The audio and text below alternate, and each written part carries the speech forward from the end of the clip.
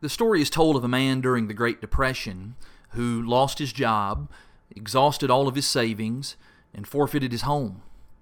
Multiplying his grief during that time was the sudden death of his wife, leaving him with only his faith, which was weakening day by day. One afternoon he was combing the neighborhood looking for work, and he stopped to watch some laborers who were doing some stone work on a church building. One of the laborers was skillfully chiseling a triangular piece of rock, and not seeing a spot where it would fit, the man asked, "Where are you going to put that?" The laborer then pointed toward the top of the building and he said, "Do you see that little opening up there near the spire? That's where it goes. I'm shaping it down here so that it will fit up there."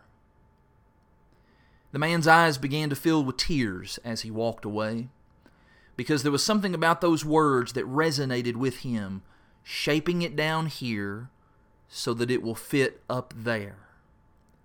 Those words caused him to have a whole new outlook on all of the difficulties that he had been going through.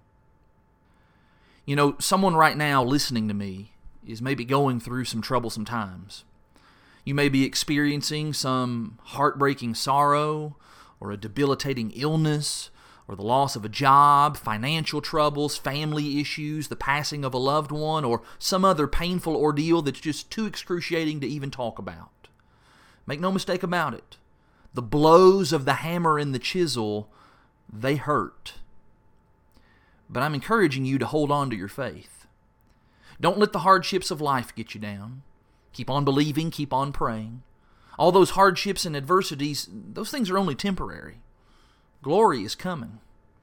And it's those harsh blows to the outward man that often bring about the greatest strength to the inner man.